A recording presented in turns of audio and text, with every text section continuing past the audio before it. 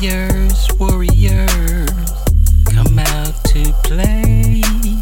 Show me you want to be here. Show me you want to win. Show me you have that killer instinct. I do look at myself as being one of the most dominant fighters in MMA history. He didn't know it was going to be a buffet, though. He thought it was going to be a three-piece. Now you're getting the whole MGM Grand Buffet to the face, man.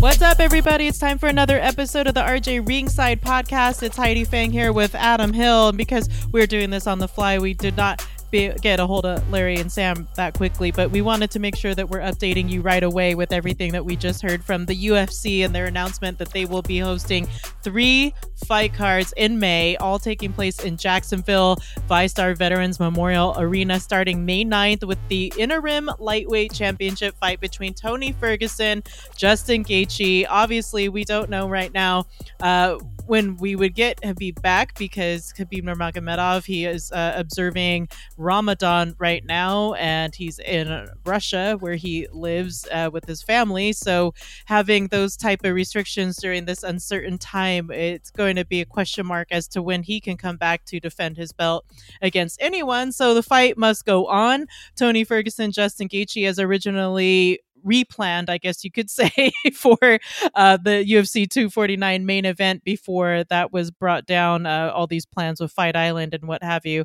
Adam, is this Jacksonville Arena in fact on an island? It is not.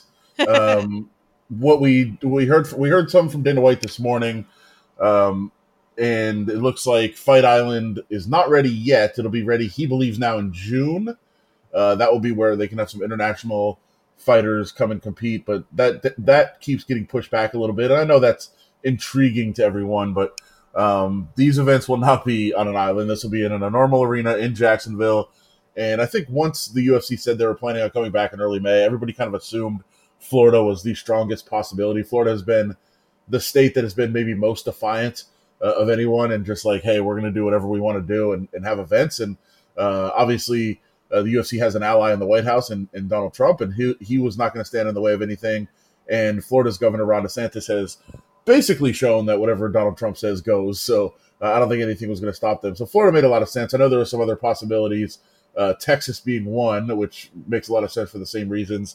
And then a very high, I'll just say, a very, very, very high-ranking source at the UFC told me that Kansas was a possibility as well, which didn't make a whole lot of sense to me because Kansas has been pretty stringent about a lot of the regulations, and I know the governor there has been pretty strong in not wanting major events and things like that. So that one was interesting to me, but that was floated out there as well. But I think Florida was always leading candidate, and Florida is where they're going to go. I should also point out your reference to Nurmagomedov.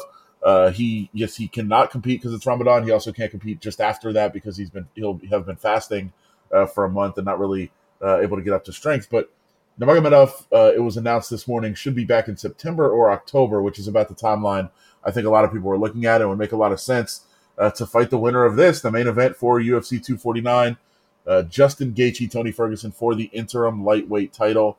That would basically, you would think, set up the UFC to have the winner of that fight, Nurmagomedov, in September or October. So pretty relevant fight there. And then just a ton of fights being added to this card. And these 3 cards, as we said, they're going to go to Jacksonville. They're going to set up shop, and they're just going to do 3 cards in a week, Saturday, Wednesday, Saturday. And a ton of events, a ton of fighters getting back to competition. And then they'll see what they do going forward from there. But as we said, Fight Island should be ready by June, so they can bring in more international fighters that can't really get into the U.S. right now. And it looks like the UFC is ready to get back to business as usual. Henry Cejudo is in this card as well, UFC 249. He's going to try to defend that bantamweight belt against Dominic Cruz, making a comeback. This is really interesting to me that Cruz is coming up here and then just getting a title shot right off the bat after a quite lengthy layoff. What do you make of this bout and just the pairing of these two, Adam? I mean, it was a long time that Dominic Cruz was on top of the division, but now it's like he's been away, he's been doing commentary and all this kind of stuff. Obviously, he still trains and stays on in good condition, but at the same time, I just don't know that a title shot is what I would have expected in his return fight. What do you make of this one? Yeah, I think this is more circumstance. I mean, obviously Dominic Cruz has the name.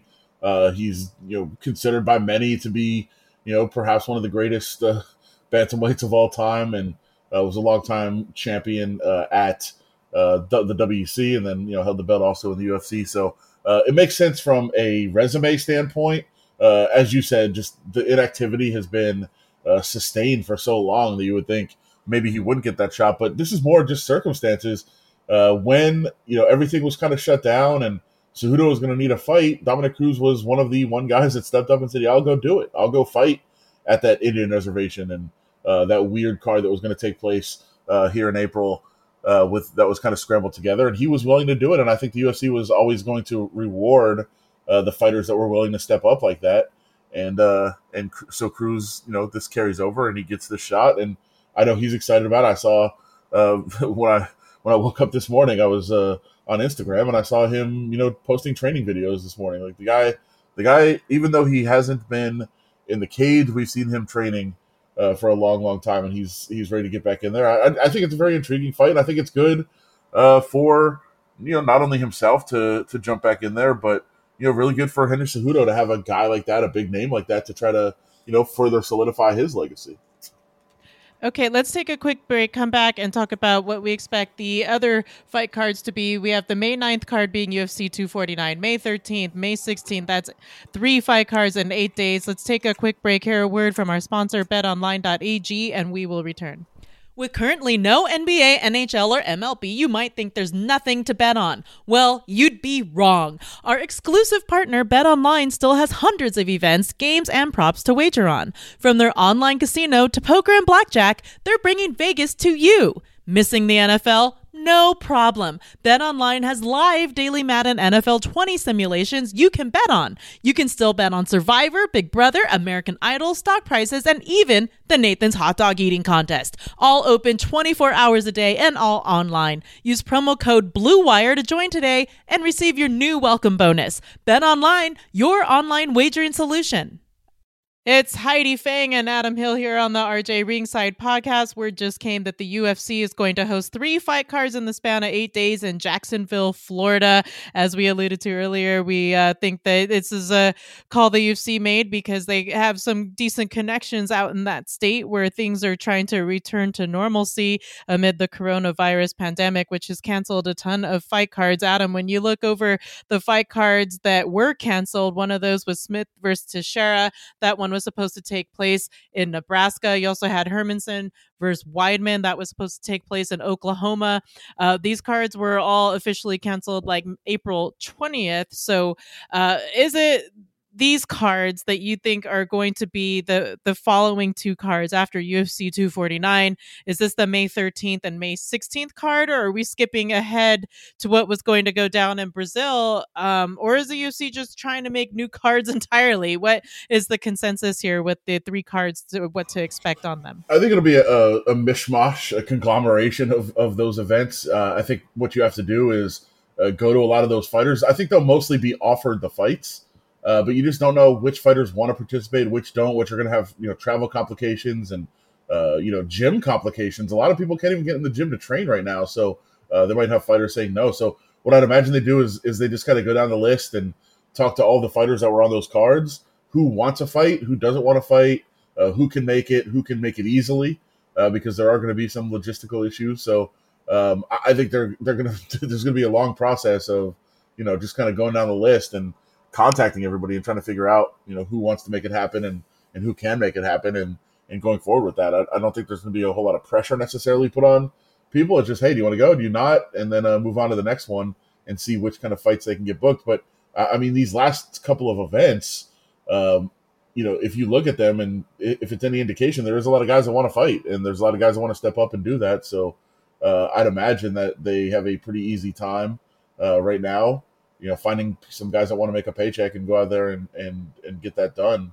And I think we've also seen fighters kind of rewarded a little bit by the UFC for just being willing to do it. So guys might be more willing than usual to take a fight, knowing that they might get the benefit of the doubt down the road in a way. I mean, I don't think it's a huge benefit. I don't think, guys are, changing their lives just because they're willing to do this. But I do think you're seeing them get some favors maybe in terms of matchmaking and things like that for being willing to step up. Well, the main card for UFC 249, we talked about the top two fights, Tony Ferguson, Justin Gaethje, then Henry Cejudo versus Dominic Cruz. Francis Ngannou, we spoke with his coach, Eric Nissick, recently here on the RJ Ringside podcast, and we know Ngannou's staying ready. I saw on Eric's Instagram just the other day that Francis Ngannou's hitting pads with a very high-level trainer that's the son of Eric Nissick out in the park, so we know that he's been staying ready out here in Las Vegas. A couple other ones here on the card, Greg Hardy versus Jorgen De Castro, Jeremy Stevens and Calvin Kattar. So it seems a lot of the main card here for what we were already looking at UFC 249 has stayed intact. As far as the other ones, I suppose we can expect announcements later down the road. Have you got any indication as to when we're going to hear about the rest of the fights and what they have booked, Adam? Or is it just a matter of, like you said, getting back to normalcy? Well, we have this, we have the 249 card, but the other cards, I think you'll start to see them take shape over the next couple of days. And, this is, I think there's a lot of this information that the UFC knew. They just weren't really ready to put out there yet. And so I think you get this first wave of announcements, and then the next couple of days, I'm sure you'll see many of the other fights start to trickle in. I mean, they don't have a whole lot of time. There's only a couple of weeks till this happens. Like we said, they're not coming back for one event. They're coming back for three in a week, essentially. So a lot of fights are going to have to be added, and I think we're going to see that process take place pretty quickly.